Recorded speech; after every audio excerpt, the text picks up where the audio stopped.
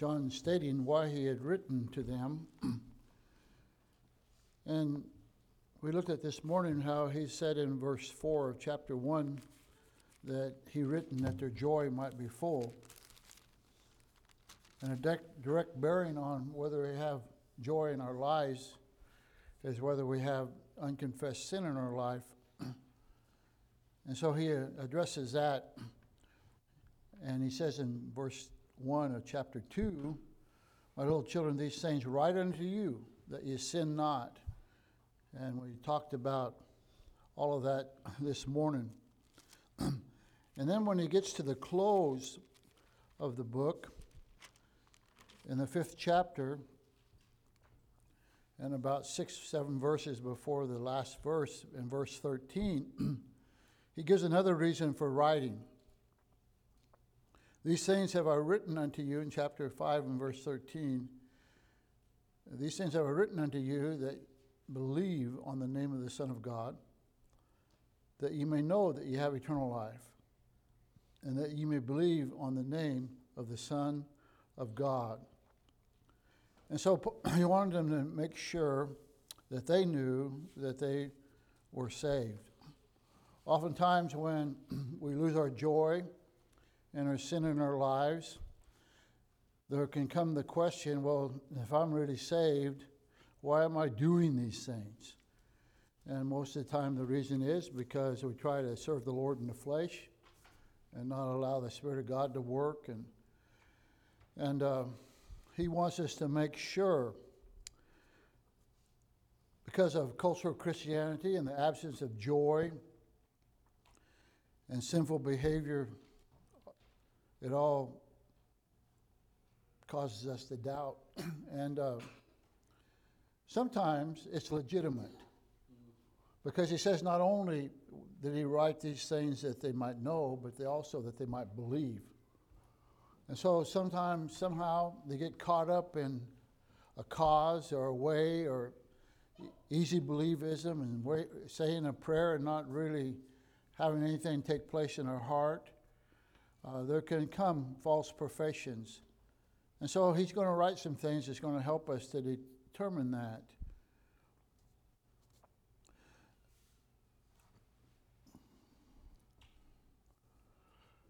When we're in that position of not knowing for sure if we're saved, it's right where Satan wants us. We're on the sideline, and we're not in the midst of the fray. And so a double-minded man, the Bible says, is going to be unstable in all his ways, and that's surely true of the professing Christian who's doubting his salvation. And so John is going to say some things very specifically, and there's a lot more than what we're going to cover, but the ones that we will look at this afternoon are going to be very direct, very understandable, and very, very easy to line up against our own lives. When we talk about this salvation, the reason I wanted you to, listen and take notes if you so desire, is that we may be in a place someday where we question our salvation, but we may be in a place someday where we need to talk to someone. Predominantly, I would say in independent Baptist ranks, Southern Baptist ranks, there's this easy prayerism mentality for salvation. 1, 2, 3, repeat after me, and 4, 5, 6, I hope it sticks. And salvation is a matter not of just agreeing to facts, but it's a heart belief, and repentance is involved. And so there's really two distinct areas that we would look at when we're counseling others or examining our own selves. One area would be exactly what did you believe? And that would have to do with kind of an objective look at things, in that what is it that you you did. What happened? What did you believe? It's kind of like the old illustration of a train. The salvation is pictured as a train with fact, faith, and feelings. That belief is based upon the fact of some truths of the Word of God, that we're all sinners, that we're condemned to die, that repentance towards God and faith towards our Lord Jesus Christ, the faith and repentance is involved. The fact that Ephesians 2:8-9 says, for by grace are you saved through faith, and that not of yourselves, not of works, lest any man should boast. There ought to be, when we're talking to somebody about being saved, we ought to ask them, well, when you believed in the Lord, what did you believe? And you're going to find sometimes they have no facts at all. They have no understanding at all about. They just walked the aisle or somebody prayed for them. So salvation is based upon solid facts of the Word of God. But in that little train illustration, not only is it the fact and the faith, but there's also the feelings. And actually, there are some experiences that should come out of true belief. If any man be in Christ, he's a new creature. Well, what changed in you? What are the experiences that you have experienced? And so that's what John is going to write about, and he's going to note them very clearly and very specifically, helping us to know we've had eternal life. And so the first one would be back in the passage that we looked at this morning in chapter 1 and verse 7. True believers walk in fellowship with God. So I asked myself, are you fellowshipping with God? In verse 7, but we walk in the light as he is in the light. We have fellowship one with another, and the blood of Jesus Christ, his Son, cleanses us from all sin. We're walking in the light. Before salvation, even though I was saved at 13 and there wasn't a lot of water went under the bridge in my life yet, still there was things that I did that which was right in my own eyes. I did that which I wanted to. And after salvation, there was a desire to do that which was right in God's eyes. Before salvation, I didn't even like to think about God. I remember numerous occasions when the message was preached and the song was sung and to close the services, and I headed out the back door, not going out the door where the preachers always stand and shake your hands, but cutting out the back door and trying to get down to the playground on the school ground that was next to the church and get my mind occupied and seeing how high I could swing or how long I could hang on the monkey bars. And I wanted to escape that. I didn't even want to think about God. I didn't want to retain him in my knowledge.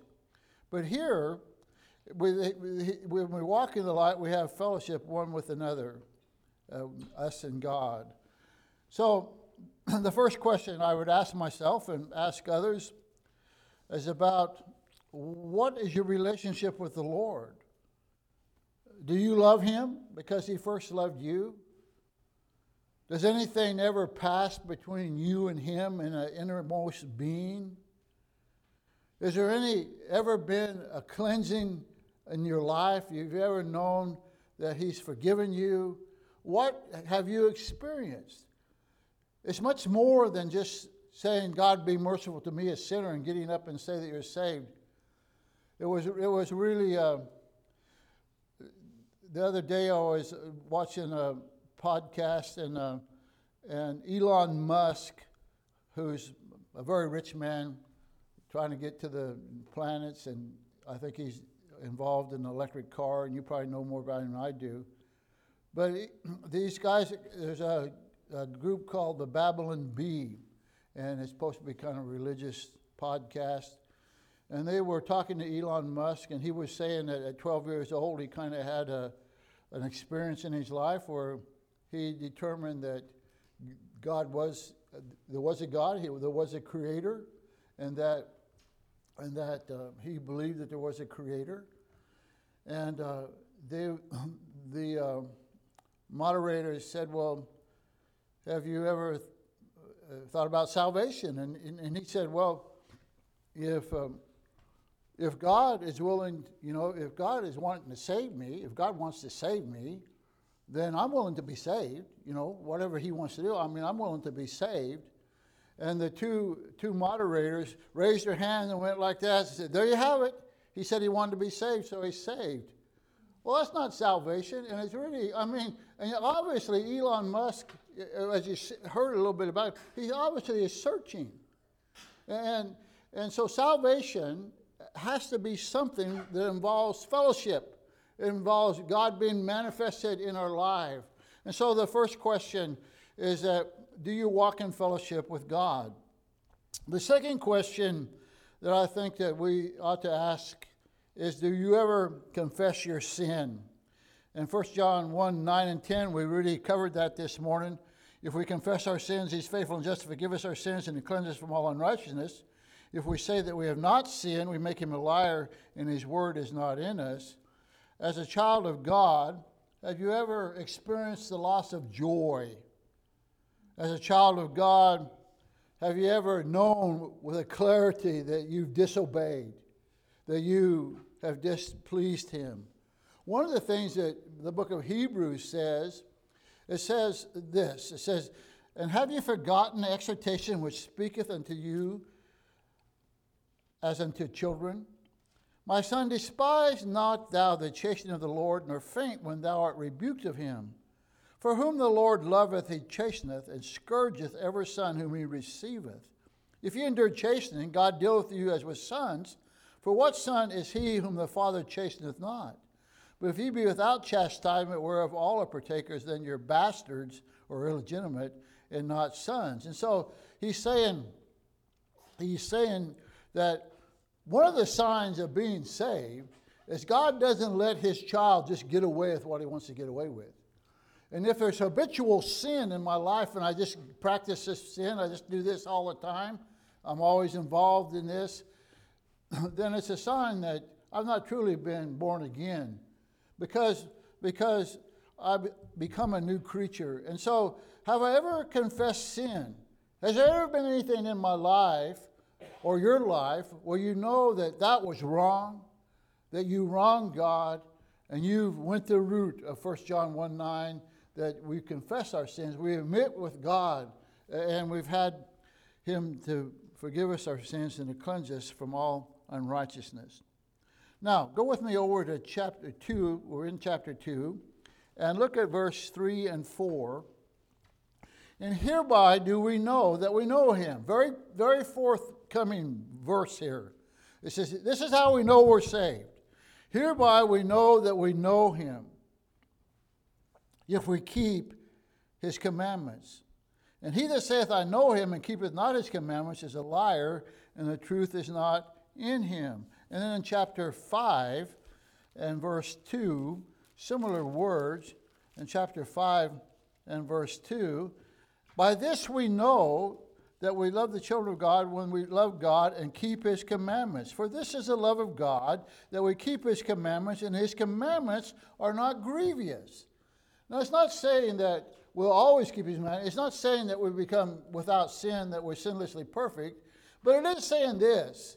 If we're really saved, there's a desire to do what he wants us to do. There should be a desire in our, we will fail, we will have to confess our sins, and he already said if we say we have not sinned, we're a liar. But is there in your heart a desire to do what God has asked us to do? Is there a desire to forgive others? Is there a desire to, the Great Commission, to teach them to observe all things whatsoever I've commanded you? Is there a desire to do those things that your Heavenly Father asks of you? Or is it, I'm going to live my life the way I want to live it? We need to have a desire deep down within us. It involves a proactive approach to obeying God and obeying Scripture. And is there a desire to obey? Do we want to obey? Do we want to be pleasing? Do we want our Heavenly Father to be pleased with us? Is there any kind of a disappointment with not being pleased? And so there ought to come in the heart of a saved person when he understands that he's doing wrong to change, to quit it. And if that's not found there, then it's a indicator that there's nothing happened in my life. That I'm not doing just to be accepted as others. That it's like years ago, when I first came here, before they'd called me and I came up here to preach a revival and didn't know that they were going to consider me to come as pastor, but we were over there in the building. That's the only building there was, and there were two guys who were in there finishing up, and the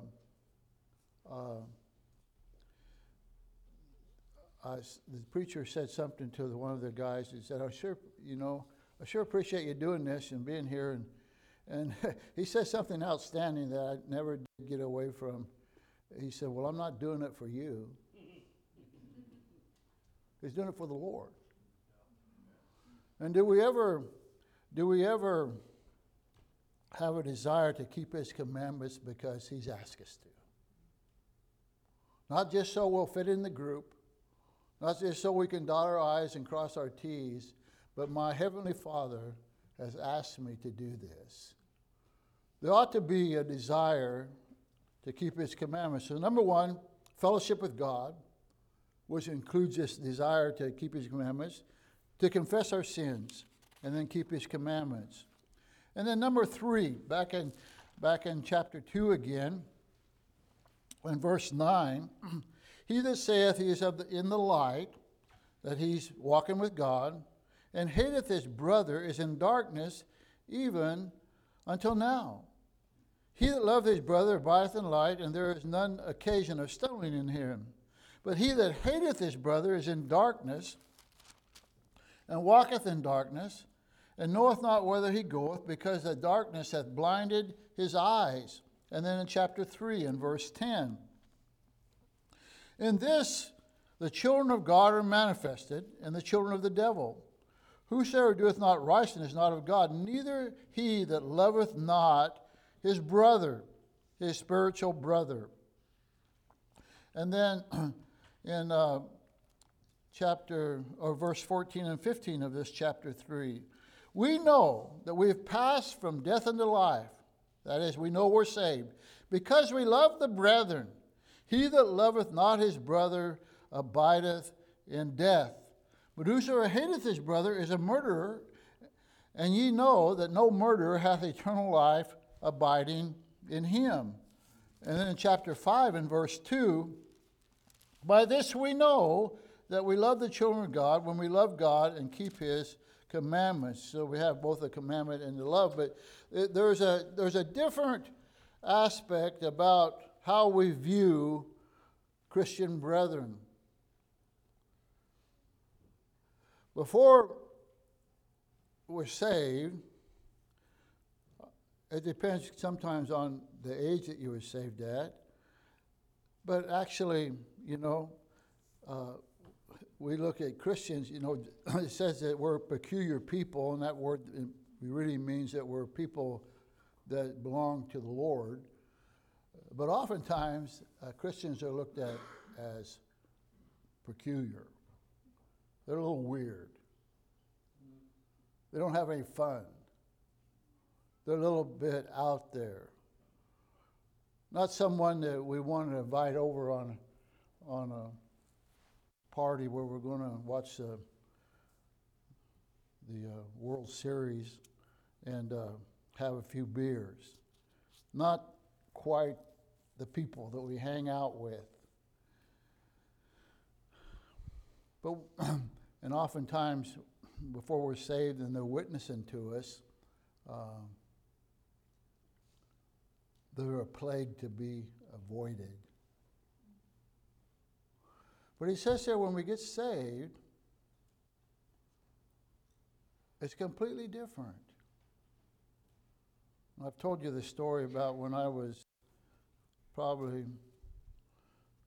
11 or 12, and this visiting preacher came, and I didn't get saved till I was 13.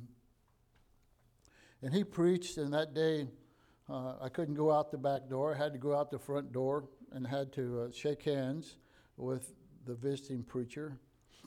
And our preacher was there. And when I went to shake hands, he grabbed a hold to shake my hand, but he didn't let go of it. And he looked me in the eyes and said, "Son, are you saved?"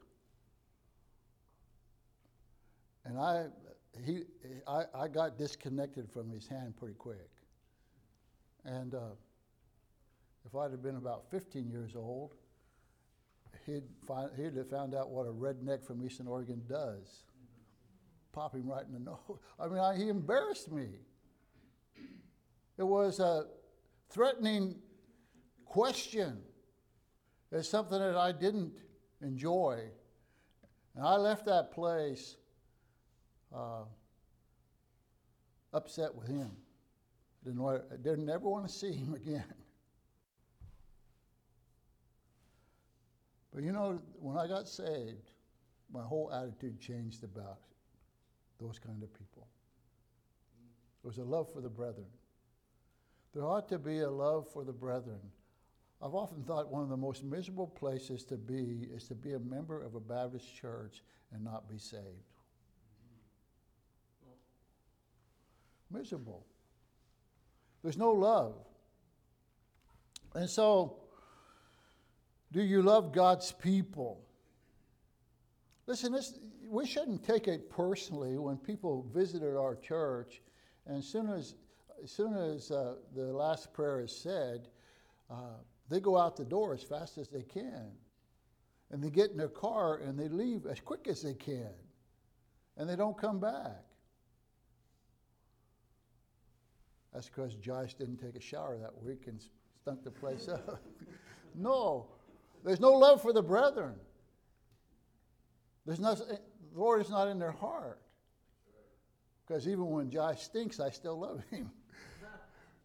You know, there's a love. And only God can do that. Because actually, before I was saved, everybody like you who are saved were weird. And I didn't want to be weird. But after, we have the same Father, and we're family, and there's a love. And so, we walk in fellowship, we confess our sins, we want to keep His commandments, and we love the brethren. And then, true believers are going to receive doctrine, but particularly true believers are going to affirm that Jesus Christ is God. Look what it says in chapter 2 again, and verse 20. But ye have an unction from the Holy One, and you know all things. I've written, let's see, I want to go to 23. I've not written unto you because you know not the truth, but because you know it, and that no lie is of the truth. Who is a liar but he that denieth that Jesus is the Christ? He is an antichrist that denieth the Father and the Son. And so the person who denies that the Father, that Jesus Christ is of the same nature as God the Father, that is, He's deity, they're antichrist. Whosoever denieth the Son, the same hath not the Father, but he that acknowledges the Son hath the Father also. So he's saying that the nature of my sons are they're humans. And the nature of God's Son is He's godly. He's deity. And so, listen, the Mormons are not saved.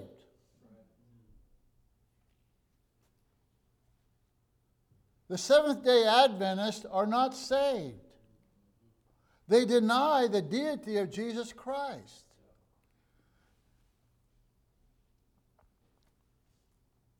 Look over in chapter 4 and verse 2. Chapter 4 and verse 2.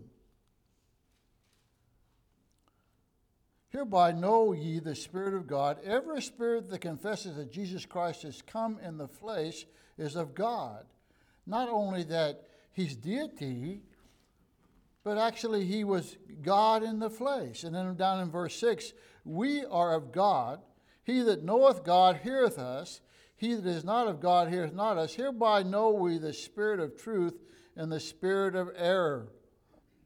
And so what you believe testifies to what you possess. Last night I was looking on my computer, and this guy was lecturing about the last days and about the mark of the beast and how we could know about Antichrist and when Antichrist is going to come and how he can be identified. And he was giving a pretty good spiel there. He wasn't reading a lot of scriptures. And I thought, well, I'll just hear this guy out and see where he comes from. And so finally he gets over and said, it's very clear to know the mark of the beast. And then he said, read some verses about the Sabbath day in the Old Testament. And then he gets over and said, if you're worshiping on Sunday, you have the mark of the beast upon your life. Well, it was Seventh-day Adventists. And they believe you can lose your salvation. They don't believe that Jesus Christ is God. And or they might. I'm not sure what they believe about Jesus Christ. But they believe works salvation. And so it matters what you believe concerning Jesus Christ. And so the sixth thing is true believers pursue holiness. Chapter 2 and verse 21:9. If you know that he is righteous, you know that everyone that doeth righteousness is born of God. There's a desire for righteousness in my life. And then in chapter 3 and verse 3, every man that hath this hope in him purifieth himself, even as he is pure. Whoso committeth sin transgresses also the law, for sin is the transgression of the law. There's a desire to purify ourselves, to live a godly life. And then in verse 6 of chapter 3, it says, whoso abideth in him sinneth not. Whoso sinneth hath not seen him, neither know him. And this word, sinneth not, you have to understand here, it's not talking about sinless perfection, but it's important, the tense of the word. When it says sinneth not, it's in the present tense, which means continually sin. Whoso abideth in him sinneth not, doesn't continually sin, doesn't habitually sin, but whosoever habitually sins hath not seen him, neither known him. Little children, let no man deceive you. He that doeth righteousness is righteous, even as he is righteous. He that committeth sin is of the devil, again, perpetual sin. For the devil sinneth not from the beginning. For this purpose the Son of God was manifested, that he might destroy the works of the devil. And so there's a desire within my life to pursue holiness. And then the seventh identifying factor in chapter 4, true believers have the Holy Spirit. Chapter 4 and verse 13, hereby know we that we dwell in him, and he in us, because he hath given us his Spirit. That his Spirit communes with my spirit, that I'm a son of God. That I've been indwelt. I can't just do what I want to do. He's prodding me. He's leading me. He's convicting me. And then in chapter 5 and verse 10, he that believeth on the Son of God hath the witness in himself.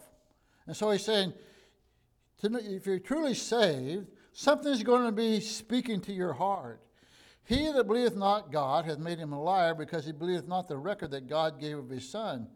And this is the record, that God hath given to us eternal life, and this life is in his Son. He that hath the Son hath life, and he hath not the Son hath not life.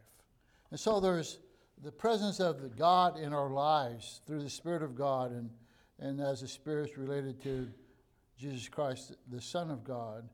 And we know, if we flesh that out more and went to Galatians, that the fruit of the Spirit is peace, love, joy, long-suffering, gentleness, goodness. And those things should be growing in our lives if we're saved.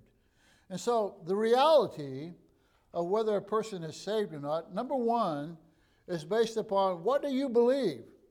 I mean, faith cometh by hearing, and hearing by the Word of God. And so your salvation experience that you're claiming to give you eternal life, it's got to be based on thus saith the Lord. That all have sinned and come short of the glory of God. That the wages of sin is death.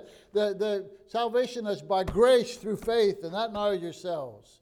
That repentance is involved. That only, neither is there salvation in any other. For there's none other name given among men whereby we must be saved. Only one way to be saved. And we absolutely must be saved. And it's only in Jesus Christ. But when that takes place, as we've tried to flesh out here a little bit, there ought to be some experiences taking place in my life after I'm saved. And we will have fellowship with God. Man, I never got over the going to church the Sunday after I was saved. I never cringed anymore at the invitation. I knew I was saved. An overwhelming peace and fellowship with the Lord. And when I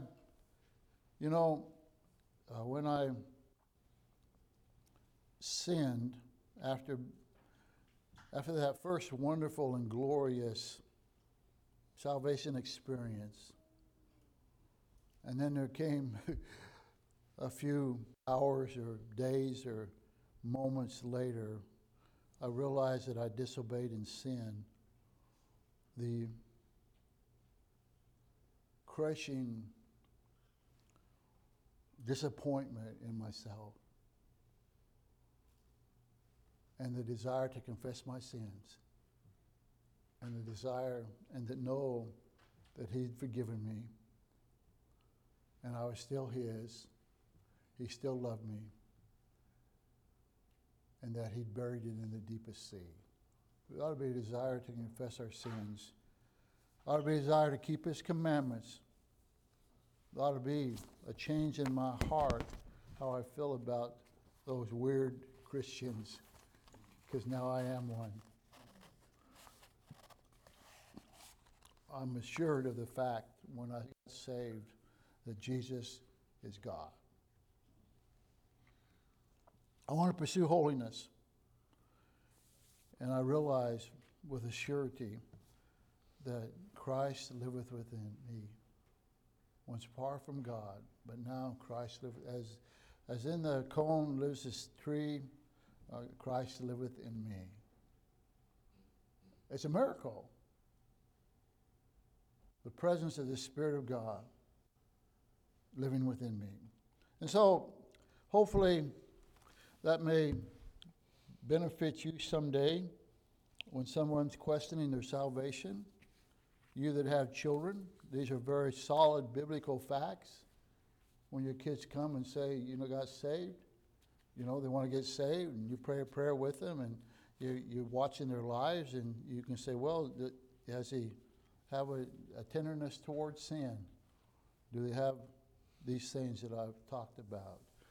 Very practical things. It's isn't it amazing how practical God's Word is? Yeah. It's practical. All right? Okay, go out and make it a good week. You're dismissed.